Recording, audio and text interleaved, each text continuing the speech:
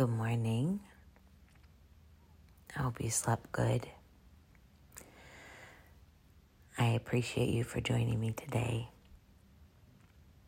We're continuing with our story of the various people who make up what we call the Nativity. And today we're going to be talking about Joseph. We know that Joseph is not mentioned in Jesus' adulthood. Once we get to Jesus' ministry, Joseph is never mentioned. And so we can assume, because other men are mentioned in Jesus' life and ministry and in those accounts, so we assume and are confident that Joseph died at some point in Jesus' upbringing. We know that Jesus had siblings. The accounts of Jesus in the Gospels are of Jesus' siblings are in Mark 6 and Matthew 13. Mark 6 says, "Is not this the carpenter?" So in this case, this is people criticizing Jesus and trying to downplay him. And they say, "Is not this the carpenter?" So we know Jesus had a trade. He was a carpenter, the son of Mary, the brother of James and Joseph and of Judah and Simon, and are not his sisters here with us? So we know that Jesus had siblings alive and present during his adult life, but we have no record of Joseph during his adult life. And, family is family, and not every family is perfect, not even this family. And we've got record at one point where somebody comes in where Jesus is teaching and they say, "Your mother and your brothers are outside wanting to see you." And Jesus gestured to the people there in the room where he was teaching. He said, "These are my mother and my brothers." And his family took offense at that. And I understand how and why they would take offense at that, but Jesus did have a point to prove, and that was that he was single-mindedly focused on his purpose, and he was there to feed the hungry and not get involved in family drama. And so, just knowing that, one little instance where there was family friction, we find something interesting at the cross when Jesus dies on the cross. As he's dying, in John 19, verses 26 and 27, Jesus sees his mother there at the cross with him. And because this is written in John always refers to himself as the disciple who Jesus loved. So it says, "When Jesus therefore saw his mother and the disciple standing by whom he loved," so we know that's John, "he saith unto his mother, Woman, behold thy son." Jesus is giving his mother a replacement for himself here. "Woman, behold thy son." He's referring to John. In verse 27, "Then he said to the disciple, Behold thy mother." And from that hour, that disciple, John, took her into his own home. And so I'm not sure why Jesus' siblings were not the one that Jesus made this, take care of mom kind of course, he wasn't on a deathbed, but a death statement. But it was John. And so And also we do know later in Scripture that at least Jesus' brothers were indeed disciples of Jesus and did have a full conversion and understanding of who Jesus was. But family is family. And I think we're going to find repeatedly that when the Scripture says he was touched with the feelings of our infirmities, he was tempted in all points like as we are, it's not kidding. Like, it's real and legit. Jesus even knows what family drama is. And resources say that Mary was anywhere between 49 and 59 years old when Jesus was crucified. And again, this devotional is stemming from Joseph. And so that means Joseph passed pretty early. If Mary was 49 to 59 years old, I don't know how long she would have raised children alone. But that's young. I'm at the making of this podcast, I'm 49 years old, and I feel very young. So Mary was quite young and was a single mother. We're going to look at all of Joseph in Scripture today, because it's not, like Jesus' life where there are chapters and chapters. But because there's so little of Joseph's life, we are going to look at more than just Jesus' birth, so that we can fully understand and perhaps draw our own insight and direction from seeing how Joseph conducted himself in various situations.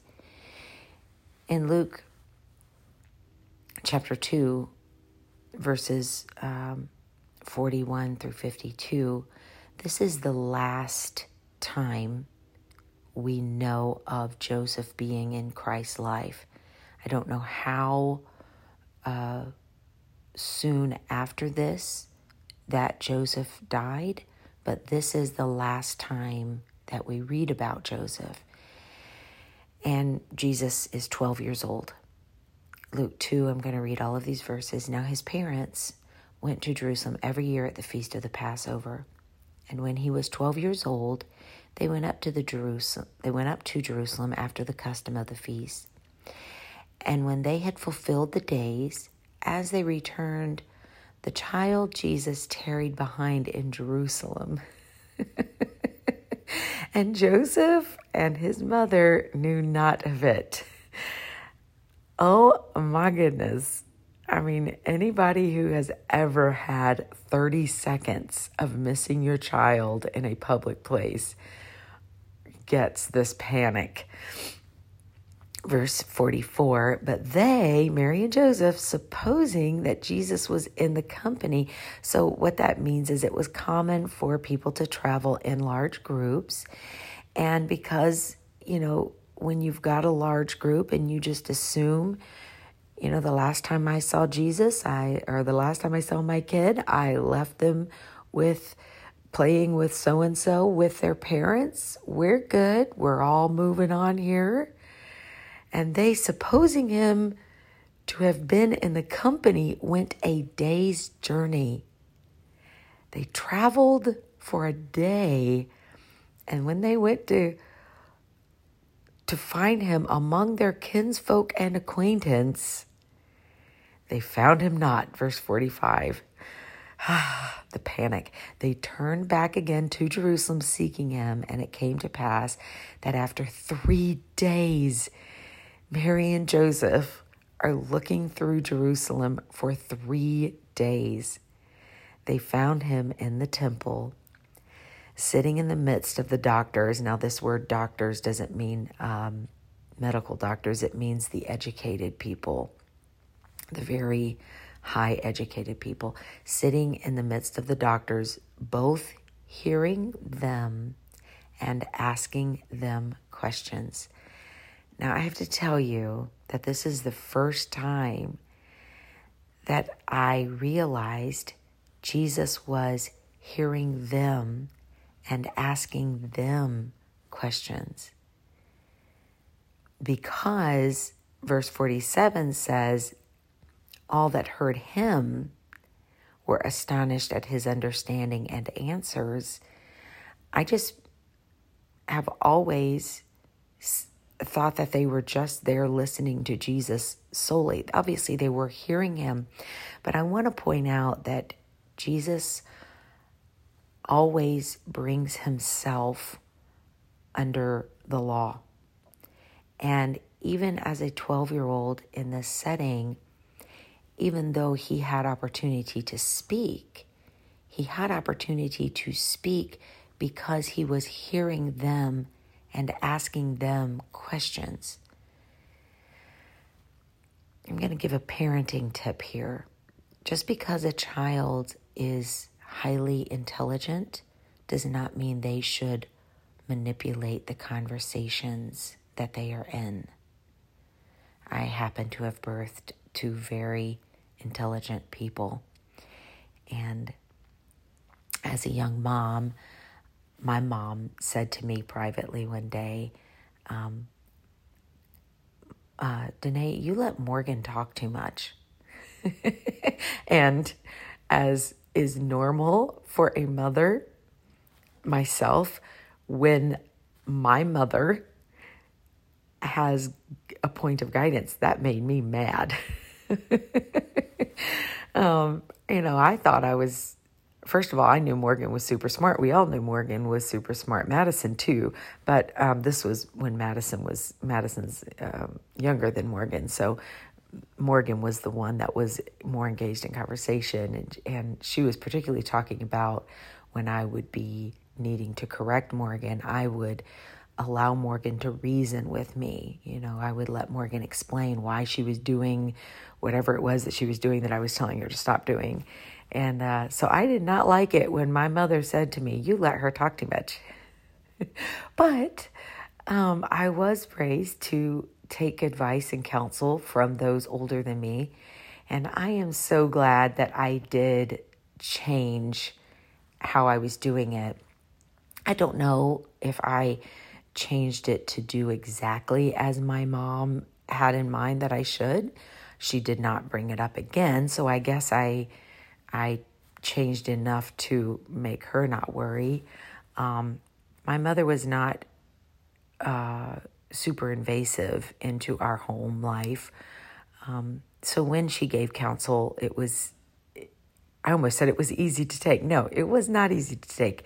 And moms, do not forget that it is never easy to take when somebody gives you suggestions or counsel or tips or whatever that is insinuating you're doing it wrong. That is never easy to take. But wisdom requires you take that information in and pray about it and see how you can change what you're doing. To me, that is the seat of wisdom. What is the point of counsel if you're not going to heed it? The scripture says in the multitude of counsel there is safety. Okay, well, I didn't mean to get into parenting, but this did, for the first time, I did not know that Jesus was hearing them and asking them questions. He was not dominating the situation. And because he was hearing them, so these educated people are talking, Jesus is smart enough and perhaps even trained by his parents enough to listen to the adults in the room and not dominate the conversation of the room. Because he was hearing them and asking them questions, that gave him opportunity to speak. And then verse 47, all that heard him were astonished at his understanding and answers. His understanding of what they were saying. So verse 48, Mary and Joseph come in, and when they saw him, they were amazed. And his mother, they were amazed. And this isn't merely amazed in a good way, because when his mother said unto him, Son, why hast thou thus dealt with us? That's a classic mom response. Why are you treating me this way? Do you know the anxiety you've put me under? Behold, thy father and I have sought thee sorrowing. The anxiety we have felt for the last 4 days, a day's journey, and then finding out that he wasn't there, hustling back to Jerusalem and looking for him for 3 days. Oh, goodness. Yep. Jesus had regular family stuff going on. In verse 49, Jesus said unto them, How is it that ye sought me? Did you not know that I must be about my Father's business? And they understood not the saying which he spake unto them. Mary and Joseph, those doctors might have been standing in awe of this 12-year-old's understanding and answers, but Mary and Joseph were not. They were riddled with anxiety. They were sick of this, and it turns out he had just been in the temple having conversations, and they understood him not. Verse 51, and then we find Jesus doing what he did continually. Actually, he went down with them and came to Nazareth and was subject unto them. Jesus was subject unto them. He was a son that received training, received instruction. He was God manifest in the flesh. But we continually, over and over, see Jesus bringing himself into that role of being a servant. And of course, for those of us trying to be like Jesus, this is what our lifestyle must be as well, to bring ourselves to be subject to authority figures. His mother, verse 51, kept all these sayings in her heart. She might not have understood him in the moment, but she kept all these sayings in her heart. She pondered them often. 52, Jesus increased in wisdom and stature and in favor with God and man. And again, I know I need to get back to Joseph, but those of us who are trying to be like Jesus, we need to increase in wisdom. We need to increase in stature. That's talking about his health, his physicality grew. It increased as his wisdom increased. And so we need to take care of our health. We need to seek wisdom. And Jesus increased in favor with God and man. We like being in favor with God, but we do not realize we need to seek to be in favor with those around us. Seek that favor. So this reference of Jesus being 12, that's the last time that we hear about Joseph. We do not know what caused his death. We know that Mary and Joseph's marriage produced 4 sons and daughters, but we don't know how many daughters. It just says, and his sisters, plural, sisters. But I do have several beautiful attributes of Joseph that stands out to me, and I want to talk about those today, starting with faithfulness. So our podcast started with Mary, and after the angel visited Mary, when I said our podcast started with Mary, I meant this Christmas series podcast. It started with Mary. And after the angel visits Mary in Luke, we start reading about Joseph in Matthew 1. And before we start reading about Joseph, I want to point out that in Luke, we find Mary leaving her home, verses 39 and 40, a few days later, meaning later after the angel had visited Mary. A few days later, Mary hurried to the hill country of Judea, to the town where Zechariah lived. If you remember, Elizabeth was 6 months pregnant, and Mary entered the house and greeted Elizabeth. So Mary went right away after that visitation from the angel to stay with Elizabeth. And that's important to note because it makes it impossible for anyone to assume that Joseph was the father of this miraculous conception of Jesus. I don't know if they assumed that Mary was unfaithful to Joseph. I'm going to assume they did, but they did know that Joseph was not the birth father. And the other thing is this gives Joseph a lot of time to think, a lot of time to stew over the situation, a lot of time to feel the pains of betrayal. And that's important because in Matthew 1, first of all, if you'll read the first chapter of Matthew from verse 1, it gives back-to-back genealogy, starting with Abraham through David, records that are kept through the years of captivity, all the way to Joseph, this, we would call it stepfather of Jesus. And pointing out that Joseph was Jesus' stepfather. Jesus was touched with the feelings of our infirmity, all of them. He was tempted in all points like we are. He wanted to know what humanity experiences in all of the situations. Jesus knew even the challenges of a blended family.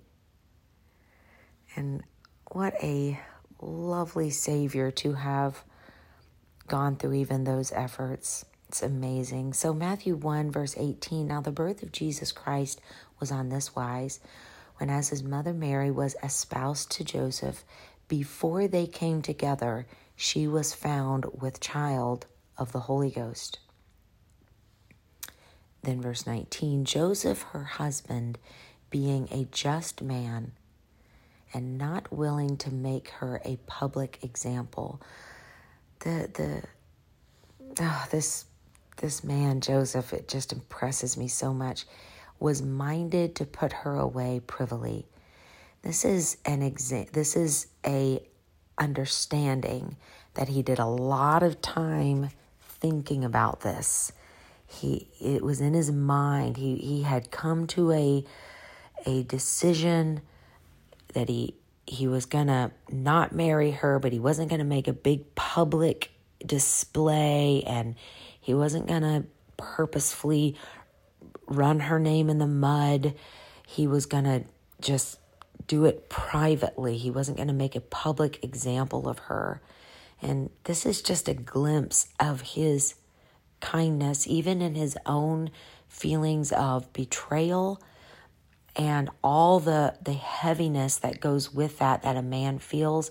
He was not going to blast it out what a whore this woman was and how she, gives him a reason to put her away. And, he didn't have social media in those days, but they did have public ways of displaying when someone was unfaithful, and the grapevine has always existed. And so this is an example of the right way to do someone who's treated you wrongly. If there is a need to put them out of your life, do it privately. There's no reason to blast it everywhere.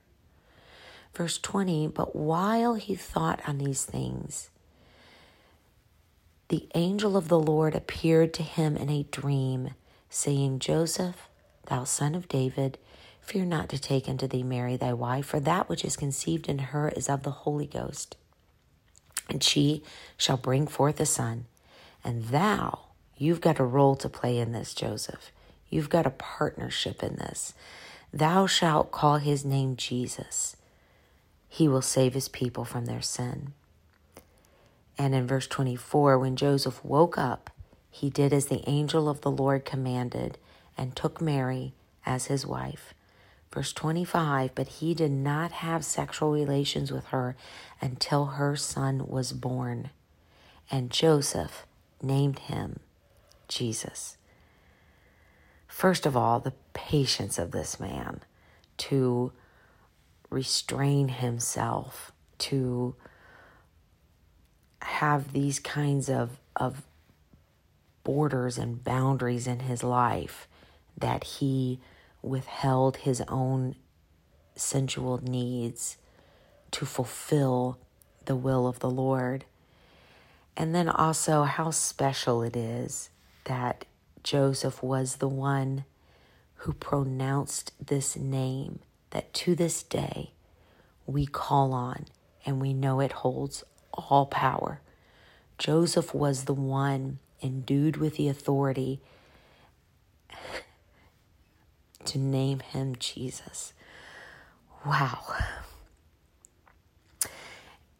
And then moving to Luke 2, at that time, the Roman Emperor Augustus decreed that a census should be taken throughout the Roman Empire. Now, this is huge in me because I just came back from Rome and went through the Forum and all of these ancient sites when Rome was ruling as an empire. You know, there is a Roman wall in London. To this day, there is a 2,000-year-old piece of the Roman wall that is still there. They didn't just have what we today call Italy. They didn't just have that. They ruled all the way over in Israel and in Africa and in Europe. And I mean, this was an empire. And this is important to remember. Verse 3, all returned to their own ancestral towns to register for the census. Everybody, not just Israel, not just Joseph and Mary and not just Israel, across the entire empire, people were having to uproot and take a trip. This is, at the time of this recording, this is December of 2022. And we just are coming out of a pandemic from COVID-19. And we are, just coming out of experiencing what a lockdown feels like, where the entire world is, by a decree of government law, not traveling. That means we are still feeling the repercussions of factories being closed down, people not going to work, food production being halted, shipping being halted. We are still feeling the effects of that. Imagine what this was like for an entire known world to be forced to travel back to their homeland.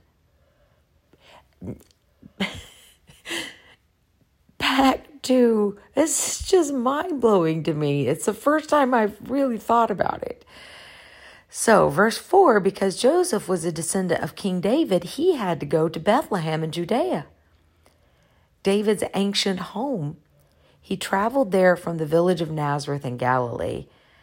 So the entire empire was in a state of upheaval, not just Israel. And it was about a 90-mile journey. And other than walking, the means of travel at that time included donkeys, camels, horses, or some type of cart drawn by a horse. And since Joseph was a carpenter, we know that he was not a wealthy man. And so we in our imaginations have depicted that they made this journey on a donkey. But Scripture does not tell us that detail. And because I am a purist when it comes to the Bible, and I'm going to be pointing out several things that kind of rock our idea of what the nativity looked like, because I'm going to be pointing out things in Scripture. I don't have a problem with how we depict it, but I love pointing out what Scripture actually says was the case and what we have imagined to be the case. So a donkey is not in Scripture. We always see Mary traveling on a donkey. I'm not sure that I personally would find that comfortable. I have ridden horses since I was 9 years old.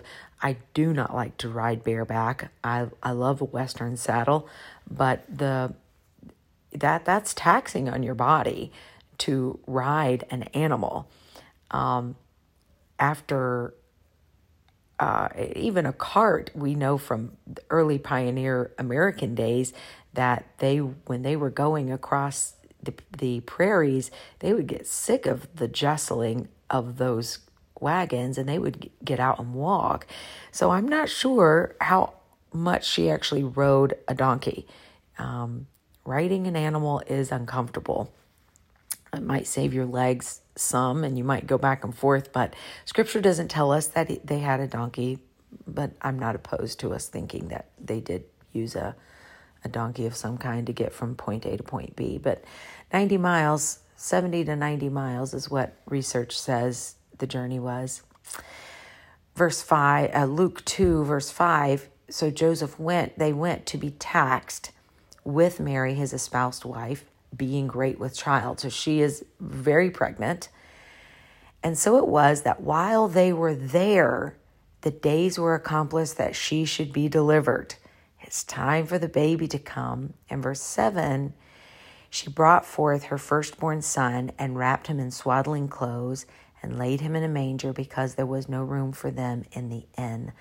So first of all, there are a few things to read between the lines here and take note of. They're back where he has an ancestral home.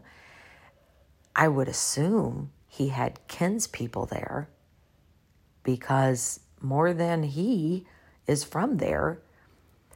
But it doesn't even insinuate that they attempted to find family there. They obviously looked for an inn to have the baby, but again, because of all this, everybody was visiting everywhere. Nobody, all this travel that was going on that Augustus had imposed on everyone. Everyone was traveling, and so my goodness, the hospitality industry was booming. But there was no room for them in the inn. And so they found a place.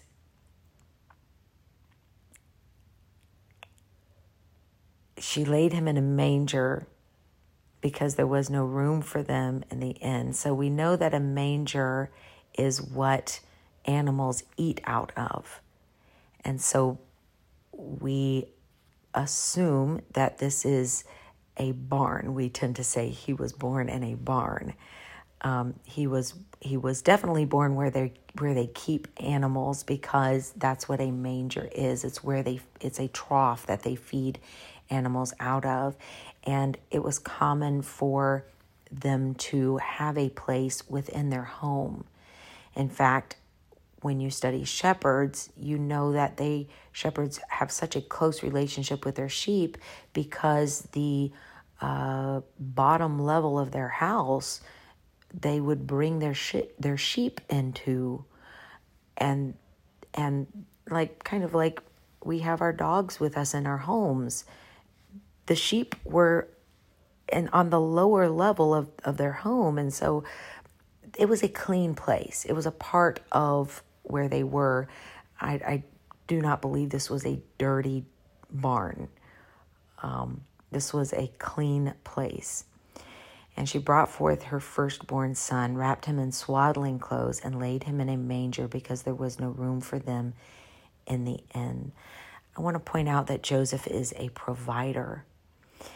Joseph made a good place for them. Men are specifically intended to think of and instinctually do things differently than women, even opposite than a woman would do them. And I just want to give this note to wives, to women. Don't let fictional scripts of Hollywood and movie soundtracks that move your emotions mess up your expectations of your husband. He is not you. He's not going to think like you. You know, you are putting away groceries and he is putting away groceries, and you're like, you know, I'm saying this in a lighthearted way. You're just like, don't do it like that. Do it like this. You know, you've got your way. He's got his way. Don't do it like that. Do it like this. Even a simple task of putting away groceries, a man and a woman are going to do those differently, and that's okay. He is not like you on purpose, and you are not like him on purpose. Let him be him. Let him be a man. Let him do things as his instinct moves him to do things. Don't forget that in the creation of Eve, the wife, the female's initial point and purpose of creation was to be a help to him from the opposite side of the scale.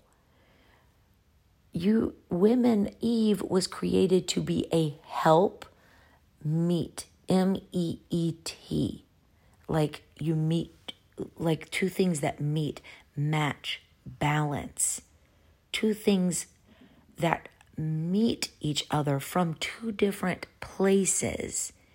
You are a help that matches him, but from the other side.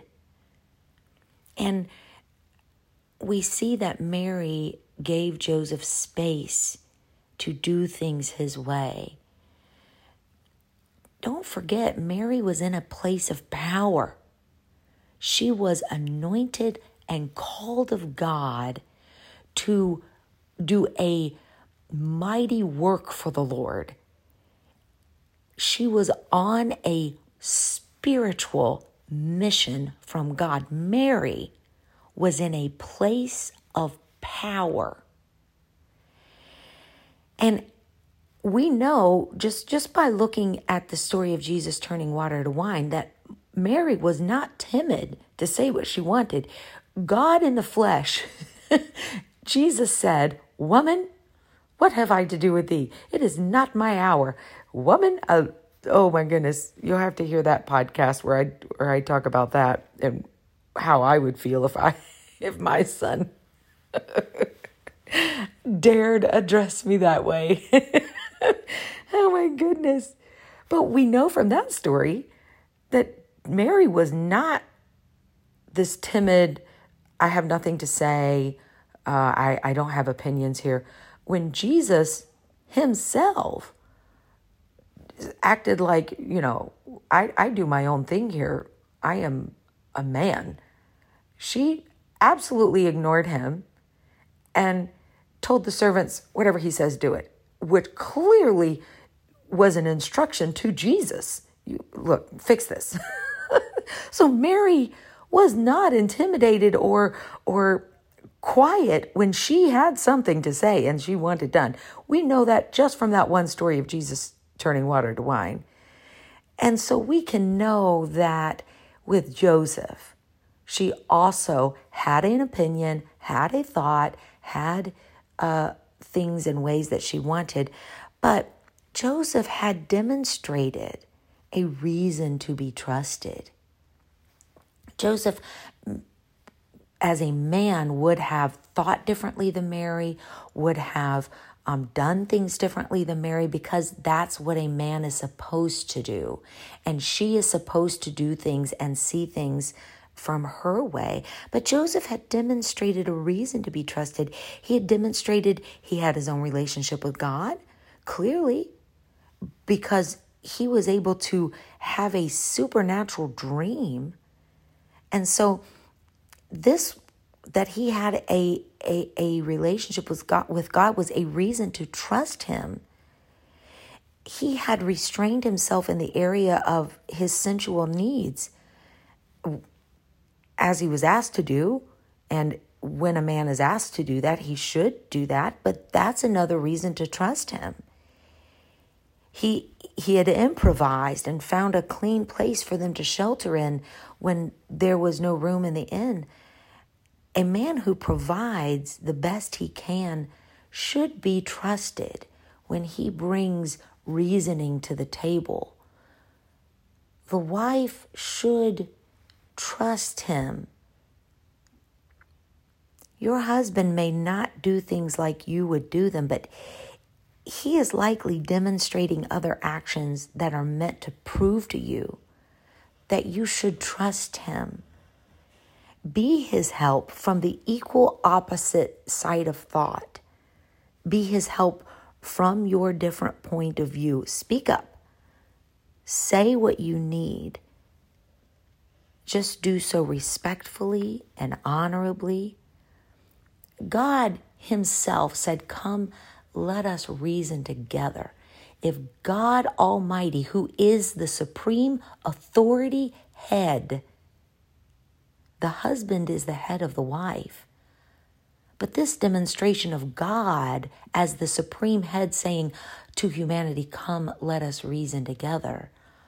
Even though the husband is the head of the wife, that does not mean he should not sit down and say, "Let's have a conversation and let's reason together."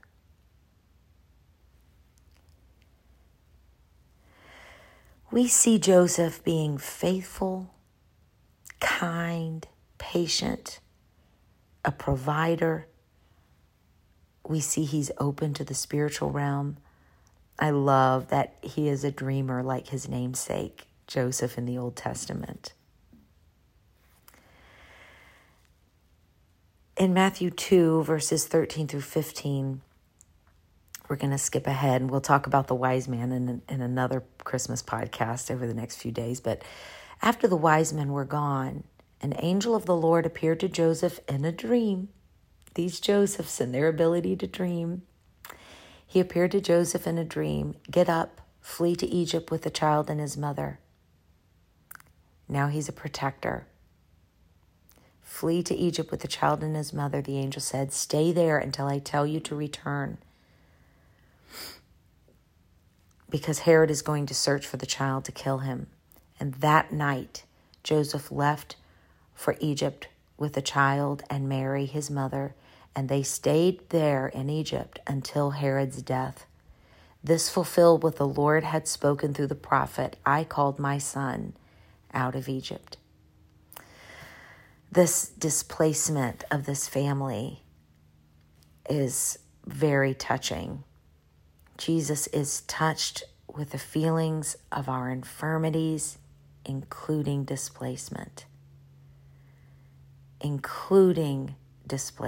When I think about refugees and immigrants having to leave their homes, their countries, because of cruelty of ruling governments, Jesus understands even that. I don't understand it, but I'll tell you, I'm going to be kind, and I'm going to be compassionate, and I'm going to be as giving as I can be, because Jesus said in the New Testament, "I was hungered and you didn't feed me. I was naked and you didn't clothe me." I am aware that Jesus knows what it feels like to be displaced in a country that is not his own. And we're going to wrap up today with this amazing bookend that is far removed, 33 years removed from the nativity where Jesus is born and placed in a manger. I find it so, so beautiful that the man who claimed Jesus' body from the cross was a man named Joseph. He was Joseph of Arimathea. But how beautiful it is that Jesus' life was bookended with Joseph's. I hope you have a great day today. Thank you for joining me. Please share this podcast. Have a great day.